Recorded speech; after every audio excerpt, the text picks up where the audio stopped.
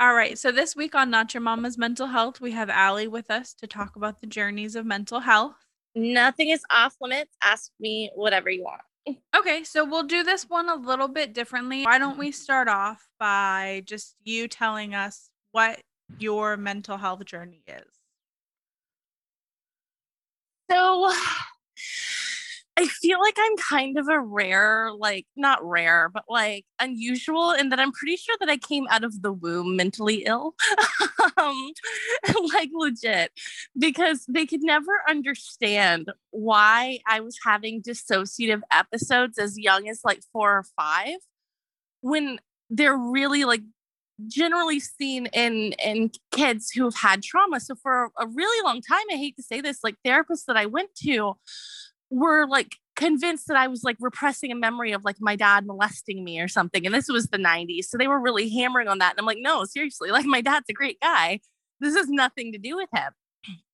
And I struggled a bit harder when, my mom and I kind of dealt with a lot of like my childhood mental illness between us because it was the early 90s and nobody really thought to go to a therapist.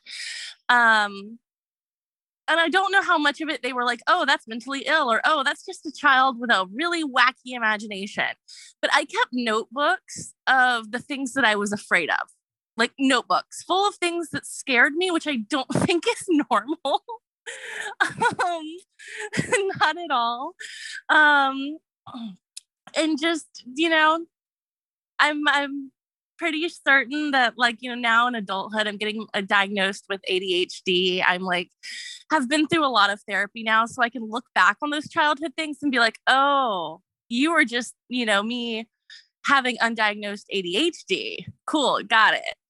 Um, so that's, kind of started out that way. Um, got a little traumatized when my mom got sick when I was like 11 or 12. And that was really rough for me. That was a really hard struggle with my depression. I went to some really dark places. I had no coping skills, like none. Like I was my mom's miracle baby. So I grew up super duper sheltered. Like I wasn't allowed to watch The Simpsons. I couldn't even touch MTV. Like I'm telling you, I was sheltered. And that was all well and good until the person sheltering me couldn't be there anymore to shelter me. And I had no coping skills. I had absolutely no coping skills for any of the stuff that I was going through. And so I developed really unhealthy coping skills like self injury because that physical pain made more sense to me than the dark places that my brain was going. I kind of developed around the time that I was like 15, 16. I developed like debilitating panic attacks. It was really, really rough there for a while. And being the early 2000s, I didn't really have a good time in the psych world. Mhm. When my family was like, okay, there's definitely something like we need to take her somewhere. Something is not quite right. Um, and just obviously like they did the best that they could with the tools that they had, but being the era that it was and living in rural North Carolina, like mental health didn't wasn't on anybody's radar really, you know what I mean? Yeah, it wasn't like a priority for anybody. Exactly. So I mean they did recognize like, hey, clearly like going through your mom dying is a really rough experience. We should probably get her to talk to somebody. But the somebodies that I had to talk to like weren't great. We were in rural North Carolina. So I had some not great experiences with psychiatrists and psychologists and, all of that along the way. Had some terrible experiences with lots of different medications along the way until finally, thankfully, like as things are becoming more, we're making mental health like not as taboo Yeah. and it's easier to find, now I'm speaking after like 5 years of solid therapy. So my viewpoint's a little different than it was back then. But yeah, that's kind of my story in a nutshell, I guess.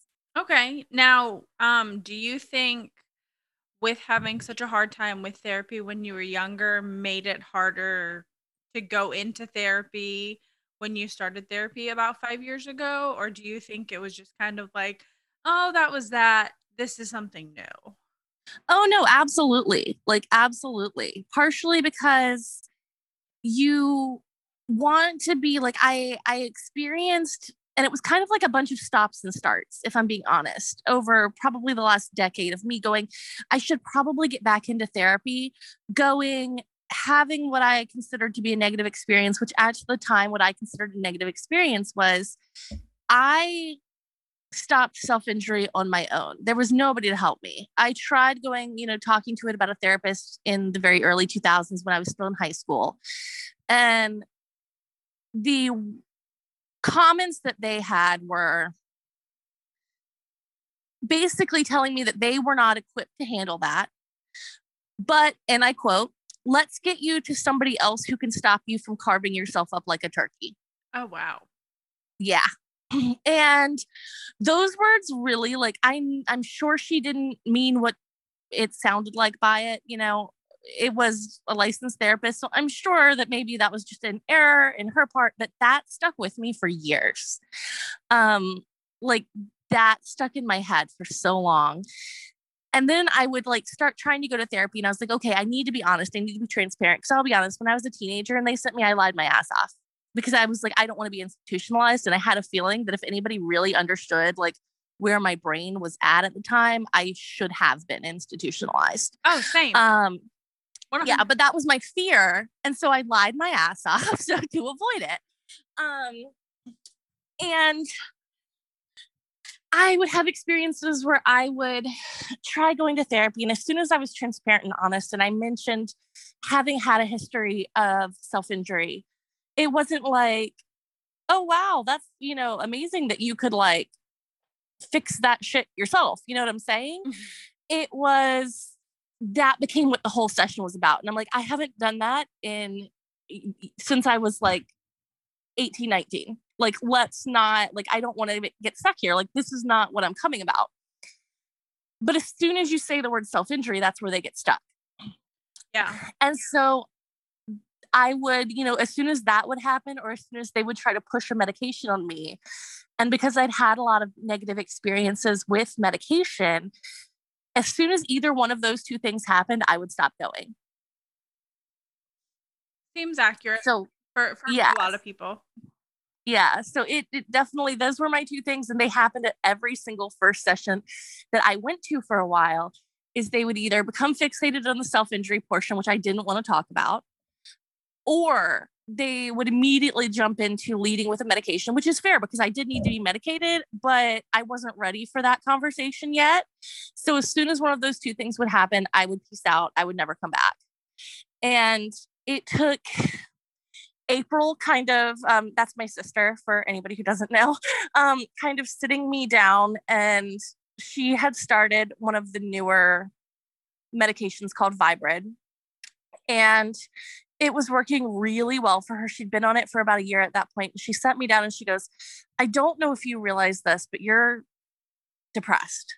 And I was like, no, I'm fine. I'm not in the deep, dark place. I'm not, like, she was there through the whole thing. So she knows. I'm like, no, I'm not depressed because, anymore, because I've dealt with all that. I'm not doing these things anymore. And she was like, but you're still depressed. You go to work and then you come home, you watch TV for a little bit, and then you go to sleep. She's like, you're not living your life. You're just surviving it. You're like high functioning at work. And then when you come home, you're just like, okay, I've used all of my energy for the day. Let me just sit here and be for what I would tell myself. Let me just sit here and be a potato.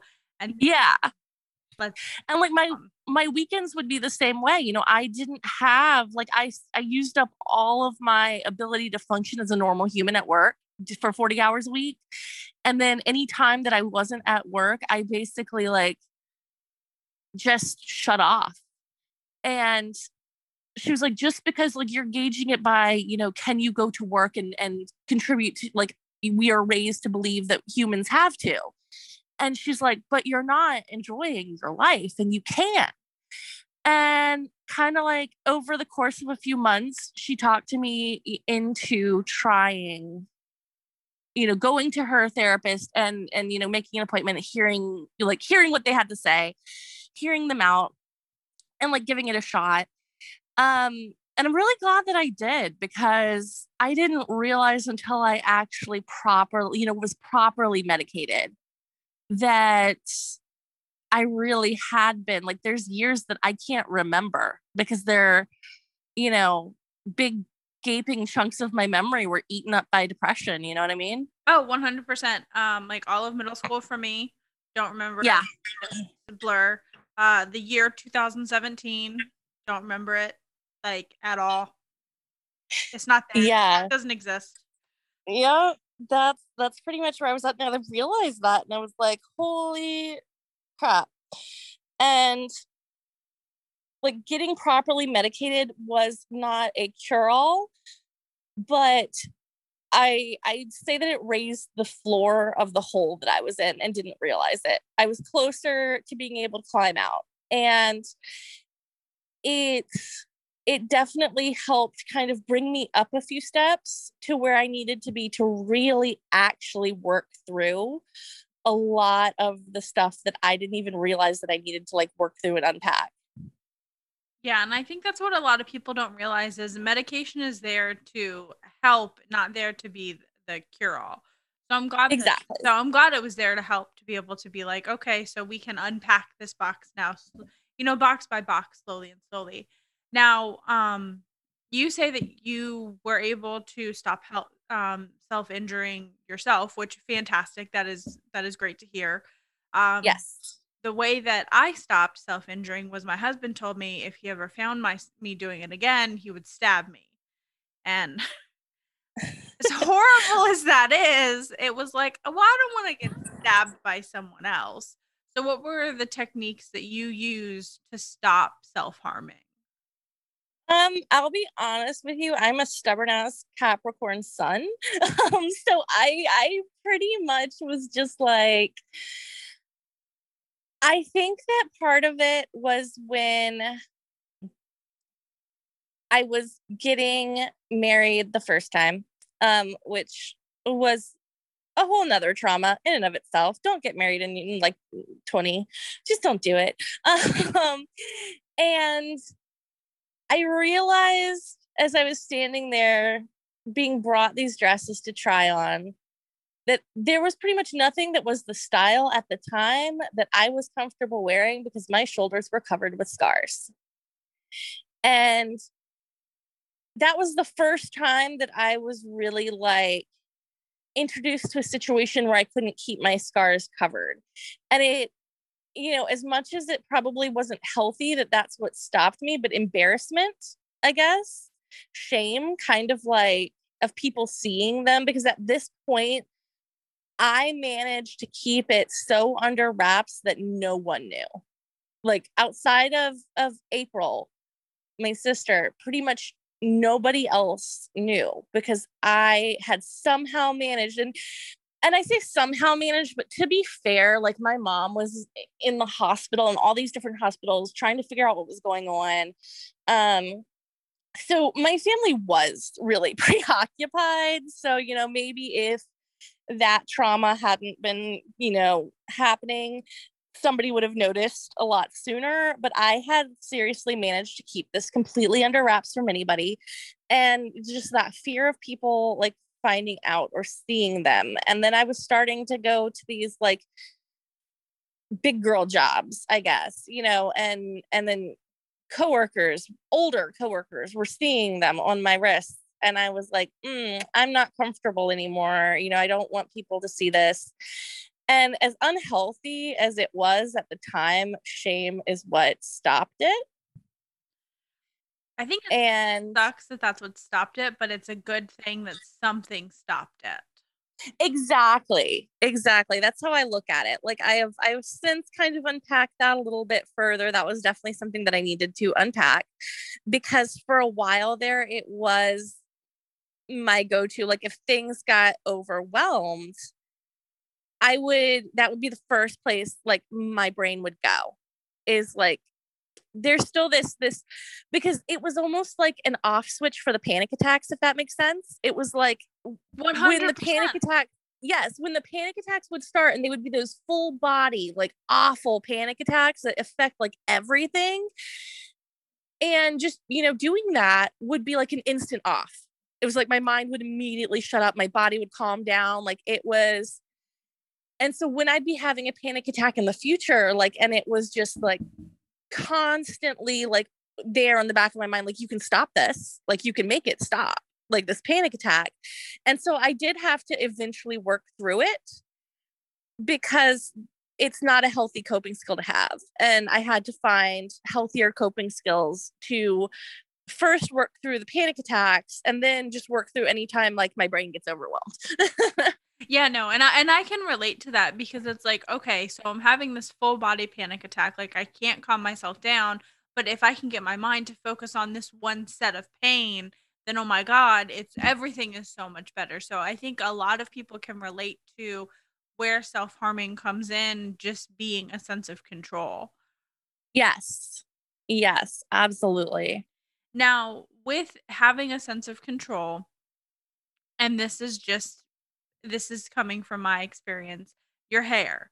Would you say you change your hair up a lot to try and help you feel that sense of control that you don't have now because you no longer cut and stuff like that? That was absolutely what started out my crazy like hair journey, because as you know, like my hair has been pretty much every color, every cut, every style under the sun.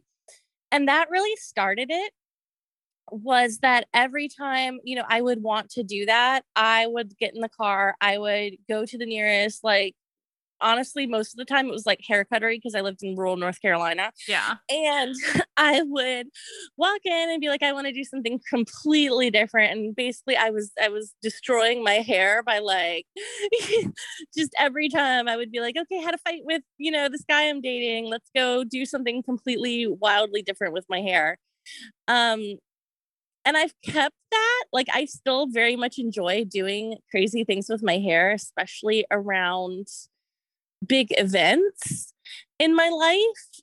But I actually find that being healthier overall, being like able to have had the space that I needed to work through a lot of the stuff that I needed to work through, I've been able to keep that, but turn it into something healthier. So, now instead of like, I'm depressed, I'm going to go do something with my hair, it's like, I'm really happy this cool thing happened. I'm going to go do something cool with my hair Yeah. to kind of like accompany that. Like, So it's a positive now instead of a negative. Yes, exactly. I've tried to kind of like turn that, because it was something I really wanted to keep, because I do enjoy like doing crazy things with my hair, but I'm doing that in a healthy way now too.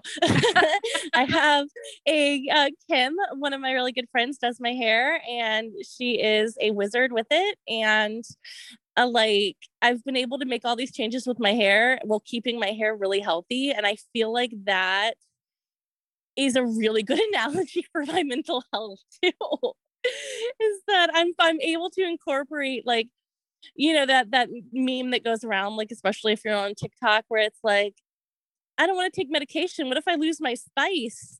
And I feel like I've been able to incorporate a lot of my like spice in healthier ways now. So you can keep it. Like, you can keep that thing that makes you like, you know, as long as you can learn how to do it in healthier ways, I guess. Yeah, and you can always keep your vibrance. And I think that's one thing that people fear with medication is they're going to turn into a zombie, because you have so much stuff presented in media, and if you're in different support groups Yeah. on Facebook and stuff like that, they'll be like, "Oh my God, this medication turned me into a zombie."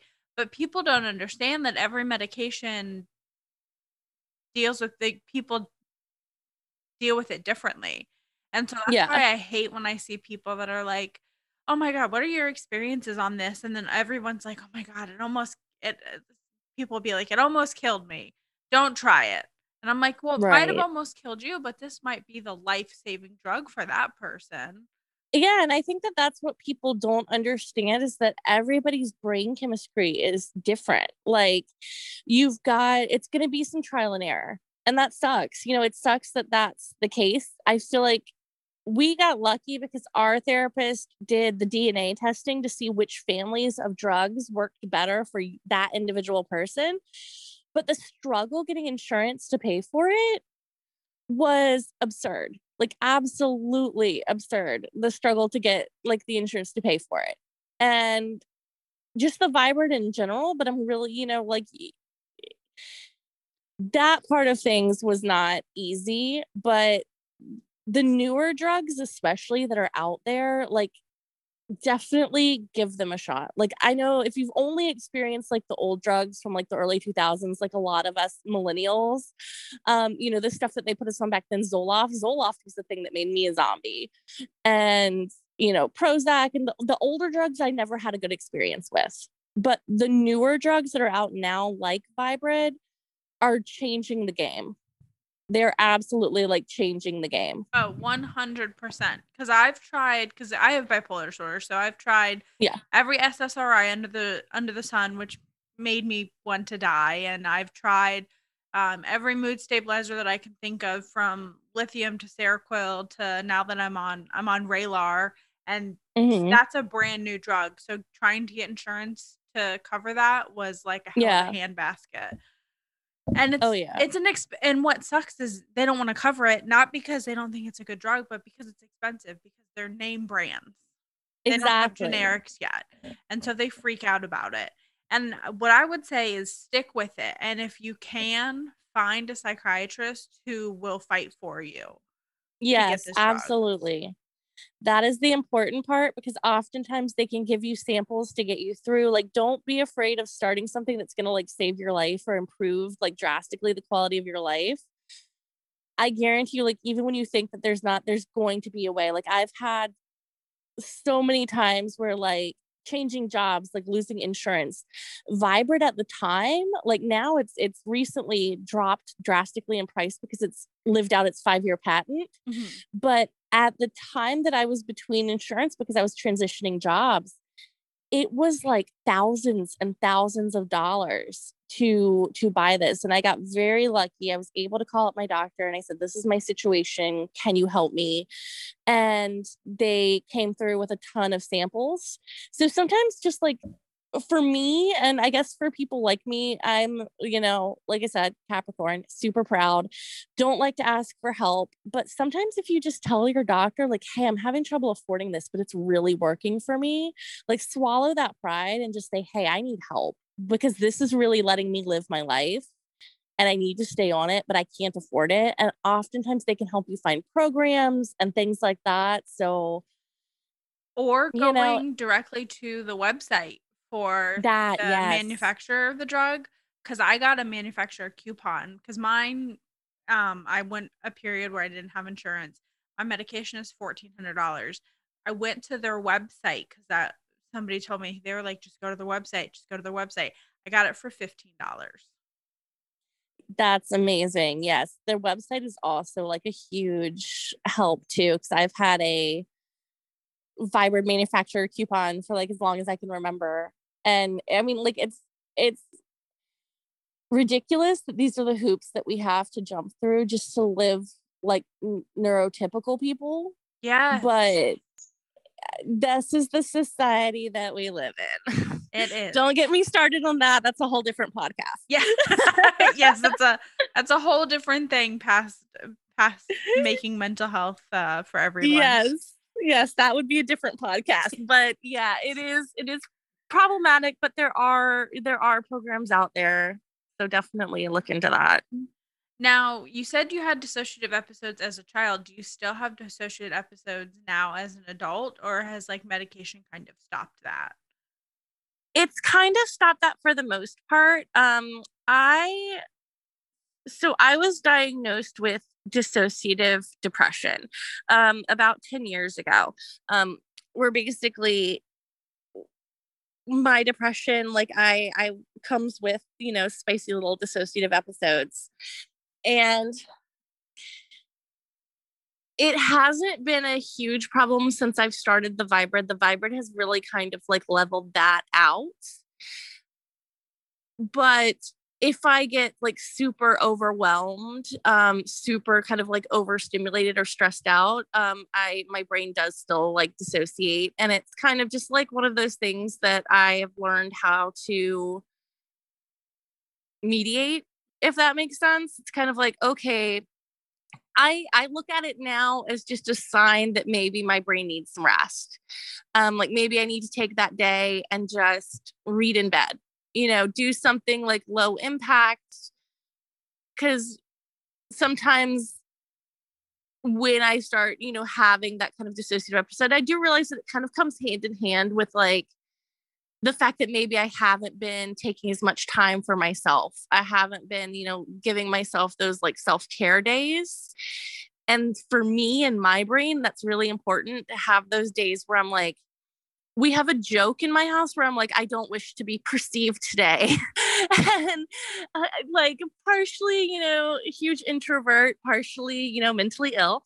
But they're just days where I'm like, I can't human today. My brain's not feeling it. I need some self-care time. And for me, self-care time looks like being completely by myself, where I don't have to mask. I think that's a big part of it. So I am working through right now a brand new ADHD diagnosis, which does explain a lot of things, but I'm still processing all the things that it means, because ADHD is one of those things that girls have a really hard time getting diagnosed with. And that explains why I didn't get diagnosed when I was younger, because we learn how to mask better than the boys do, faster than the boys do. So we learn how to present ourselves as neurotypical people, not really fully understanding all the time that the reason that we have these hurdles that other people don't seem to have is because our brains don't work the same way. But we never get diagnosed. Nobody ever tells us, hey, yeah, your brain does work different.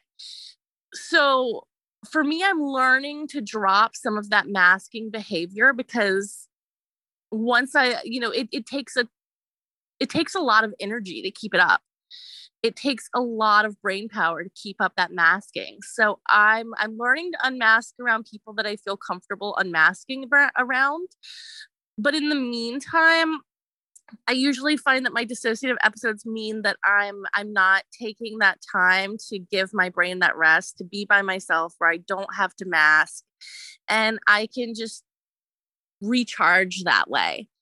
So I think for me, part of my healing process has been to like learn to listen to my body and figure out what my body is asking for, what my brain is asking for when these things happen. Yeah, definitely. You learning your body to be like, okay, so what do I need today to be able to be a functioning member of society? Or is it a day where I'm not a functioning member of society and I just need to lay down? Exactly. And I think that when you're mentally ill, it's an illness just like any other. And it's hard for us to realize that because society has spent so long telling us that it's not. And we just need to get over it. But I look at it as, I wouldn't tell my aging father who has severe arthritis and uses the cane and diabetic neuropathy in his legs, if he said, I just feel like I can't really walk around today because my legs are hurting me, I would never tell him like, hey, you just need to buck up. Like, I know that your legs are excruciating pain right now, but let's go for a walk. You just need to get out of the house. That'll help you. So I've learned to do that with myself, to treat it like an illness. Like, I would never ask somebody who had leg issues or whatever to just get up and go for a walk when their leg hurts. So if I wake up and my brain's not feeling great, like any other long-term illness that you're going to have for your entire life, you've got to listen to your body. And like sometimes trying to force yourself through and not taking that time that your brain might need, I found that didn't help me. So I stopped doing it. I stopped trying to force my brain. And on those days when my brain's just like, no, we need a rest, I do everything I can to give it that rest. Exactly. Because exactly like you said. It's not like you're going to tell somebody who needs glasses, oh, well, just try harder, just squint more. You'll see eventually. Like, you don't tell them that. You tell them, okay, well, go get glasses, go get contacts, go get LASIK, go do something to be able to make yourself see. So it's good to approach any of the episodes like that. Yeah, absolutely. Now, second here. How many, I know you didn't get diagnosed with ADHD until you were an adult. How many misdiagnoses have you had in your life, do you think? So many. So too many. Back when I was first going, it was almost like, so to kind of put it into perspective, I was raised we were poor. Like, we were pretty poor. So the way that I was able to afford going to therapy was my dad worked for the city of Virginia Beach, and they have what's called an EAP program, an employee assistance program, and it extends to the family of the employee. But as a result, I was never really, and it was kind of like a juggle between him and my sister-in-law, who also worked for the city, trying to use her EAP appointments for me and getting approved. But I was never really going to the same therapist twice, and I wasn't going on a regular basis because we had to stretch out these appointments and, like, make them last, I guess. So it was also, they're seeing like a ton of people for the city. So I would get an appointment and then sometimes wouldn't be able to go back for like 3-4 weeks because they didn't have another opening anytime soon.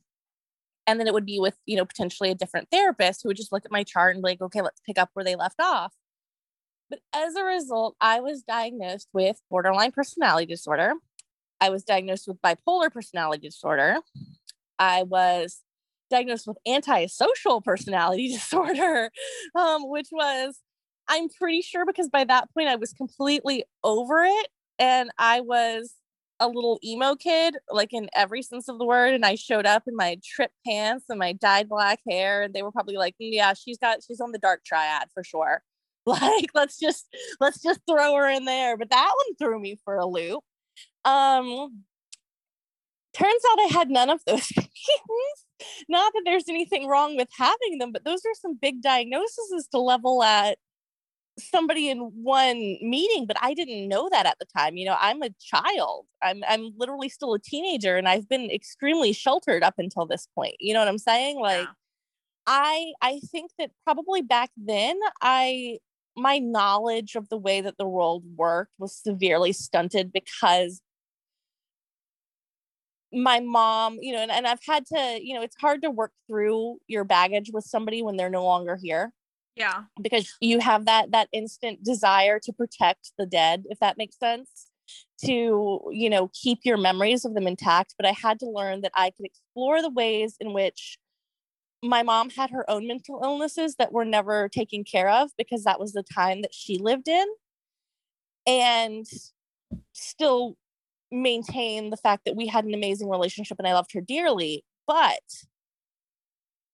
my mom was extremely overprotective, extremely, like, just to give you some backstory, I would go to school, and when I got to school, as soon as I got off the bus, I would call her from the payphone and we would talk until it was time for me to go to class. On lunch, I would finish my lunch really fast, and then I would go to the payphone and I would call my mom and we would talk until it was time for me to go back to class. My mom fostered an extremely codependent relationship with me because I was the miracle baby. And I don't think she knew that she was, what she was doing. I think that she was doing her best to be an amazing mother with the tools that she had because she wanted to be a mother for so long. But the problem is that the tools she had weren't the tools that she needed, if that makes sense. Yeah. And so I had zero, my mom had handled every single aspect of my life until very suddenly she wasn't there anymore. And I was suddenly left to try to figure out how to manage my own life. And part of that, I just knew to trust doctors. So whatever they told me, I thought that was accurate. But after the experience of being put on an antipsychotic that I didn't need, that very nearly killed me, for real. Like I was in this fog because this was a medication that I really, really did not need. And it was a heavy duty, like, antipsychotic, because this guy met me once, looked at the way I was dressed, and decided I had antisocial personality disorder. And I ended up in this fog for a good 2-week period. And it was really awful. Like, that was the closest I ever legitimately came to unaliving myself, if you know what I mean. Yeah. Is with that medication, because I feel like I always, every time I skirted that, there was always something holding me back. That medication like put me into such a fog of not being myself that was like the closest I got to. And that was a big part that played into my fear for almost, 10 years after that, of going back to a therapist. Oh yeah, definitely. Because yeah, because it was like every other appointment, they would be throwing around another potential diagnosis, and none of them like took the time to actually, like, it was almost like a assembly line, like, okay, well, let's just give her something to get her out of here, and not actually like work on any of the issues that I had. So it was always this new diagnosis, and at the end of it, now, years and years and years later, I'm, just now finding out what probably is the true diagnosis of ADHD. You know what I'm saying? Yeah. Like, I feel like that probably played a big role in everything for the past, like 35 years of my life behind the scenes. And no idea. I had no clue. And neither did anybody else. Yeah, and that's what's so scary about those misdiagnoses, especially when you get put on medication and you get misdiagnosed and get put on medication that doesn't help. Yes. Because from my experiences, because I have bipolar, some people with bipolar disorder can take SSRIs. Other people cannot. I am in the cannot category, and Right. the day after Christmas in 2015, I almost unalived myself because my medication was making me that. Yeah. Just that out there. Like, I will forever thank my oscillating fan for tripping me and making me be like, "Oh no, I'm in pain now. I should probably tell my husband that I was about to kill myself." Right. Right. Yeah. Or a And that is, I think, a legitimate scary part about anybody trying to seek medication, is the fact that these medications are altering your brain. So I personally feel like I needed a very strong connection with my therapist, and I needed a very good support system in my family, which, my sister's amazing support system. My best friend is a great support system. My partner is a great support system now. So being able to, to have people that you trust implicitly and go to them and say, "Hey, I'm starting this new medication. I might not notice if things are, not going well with it. So can you please be a little bit more aware of me and my personality and any changes that you notice?" But also, having a therapist that you have that mutual understanding, that mutual trust. So if you call them and say, "Hey, this isn't working," that it's instantly, "Okay, let's find something that will, let's get you off of this medication." Not what I used to get told back in the day, which was, "Oh, you need to stay on it for a few more weeks and just give it a shot." And I'm like, "You don't understand. Like, I wake up every day wanting to die. Like, I can't stay on this for 3 more weeks to give it a shot." Yeah, and that's what I think doctors are realizing more now, is that patients are realizing their changes more quickly. So it's not going to take as long as it did previously. Because Right. I'm somebody who my stepmom will look at side effects for me, and then I'll be on the medicine and I'll be like, "Hey, is this a side effect that I should like look out for? Like, is this something that I should talk to my doctor about?" And my husband is also very good of being like, "Hey, I don't like you're acting kind of weird. Like, this isn't normal for you." So Right.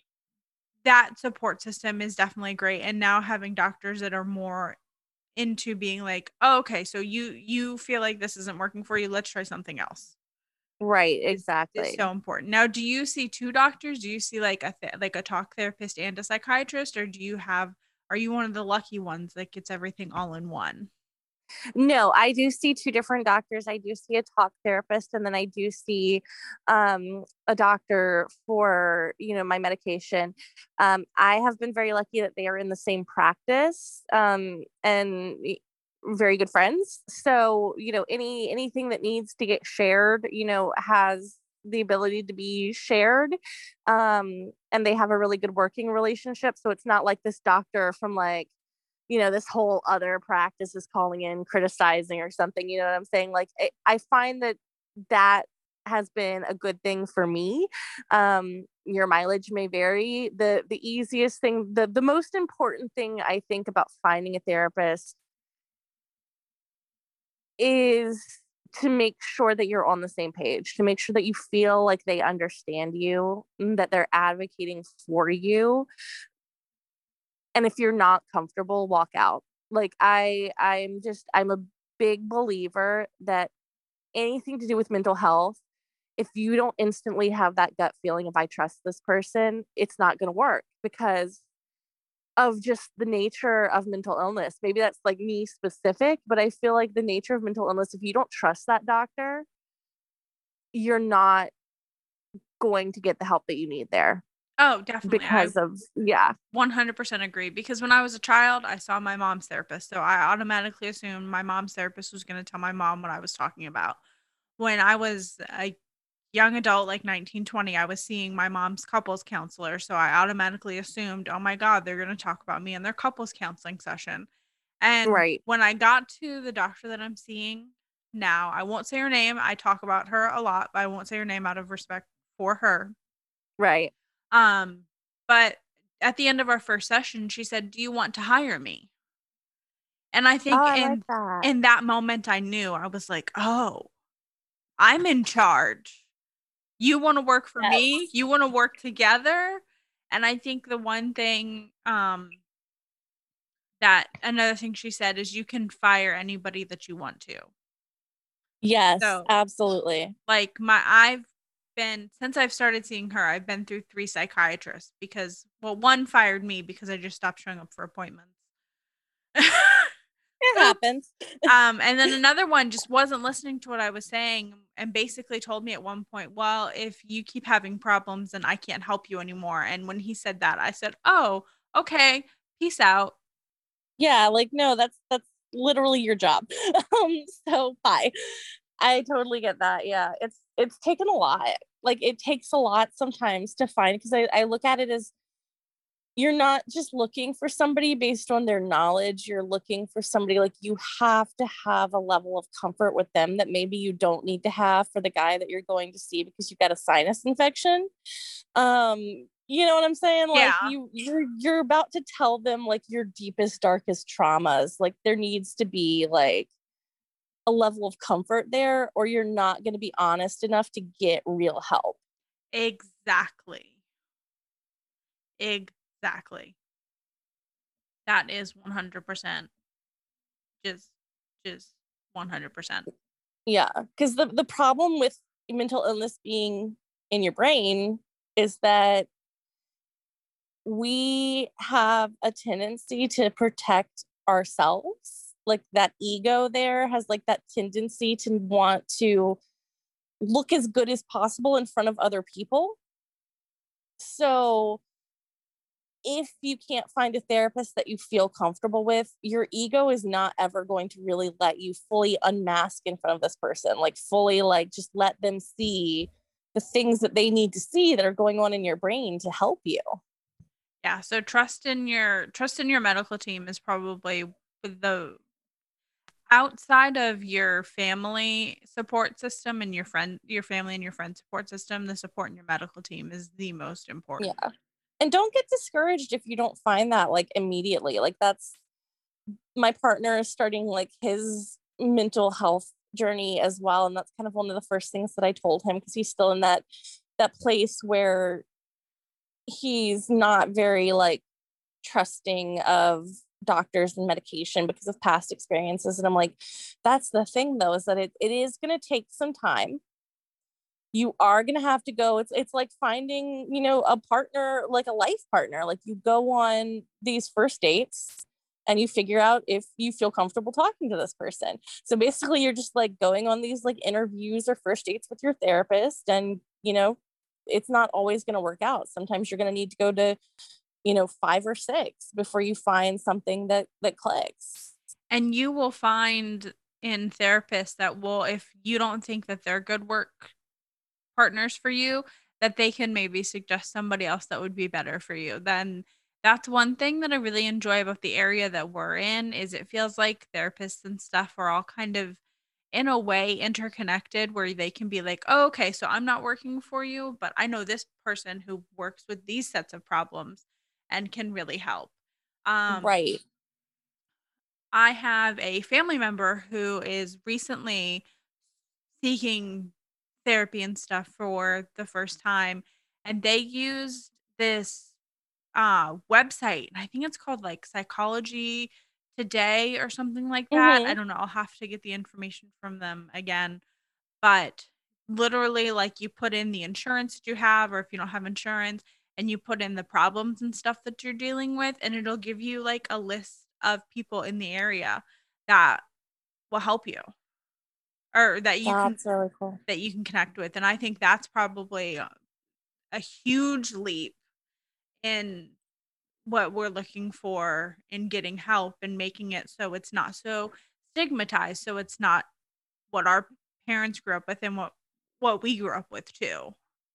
Oh yeah, absolutely. And I also tell people, I'm like, let yourself make snap judgments. You know what I mean? Like, so we generally, like, when we're in public and we're just interacting with people, we try not to judge them based on anything that we might assume about them or anything like that. But I'm like, I don't, when you're talking about a therapist and looking for somebody that's going to feel like comfortable to you, I try to seek out people that I know have, things that I would feel comfortable with. So I, being bisexual, I look for a therapist who is queer friendly.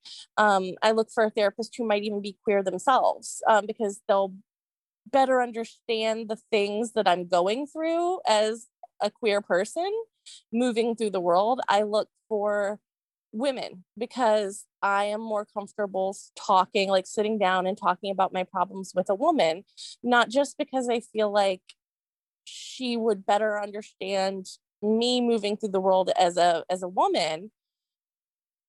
You know what I mean? Like I look for like queer women. I try to like, like sometimes we try to not like, like, oh, we shouldn't judge that about a person. It's not about judging that about a person, but it's about knowing what you're comfortable with. And it's okay to exclude parts of the population when you're looking for a therapist, because it's all about who is going to be the most comfortable person for you to talk to. So kind of like think about who is the most, like, for me, I just sat down for a minute and I thought about like, who do I know, just barring their psychological knowledge, who do I know that I can just sit down and spill my guts to them? And now let me try to find a therapist who reminds me of that person, and like makes it easy for me to sit there and just instantly feel comfortable with them. Exactly. 100%. Like, my psychiatrist is a man, but my therapist is a woman, and I don't think I will ever Yes. see a therapist that's a man, because they just don't understand. There are things that I'm going through that they just wouldn't be able to get. So I definitely agree with you there with finding somebody who you align with. Now, it's been about 45 minutes, and that's about the time frame that I like to keep. Okay. Did you have any questions for me that you could think of that you wanted to Um, talk about? I can't think of anything off the top of my head. Okay. That's fine. Not everybody does. Most people don't, because I kind of just like throw that on people just in case, like at the end of everything that we've talked about.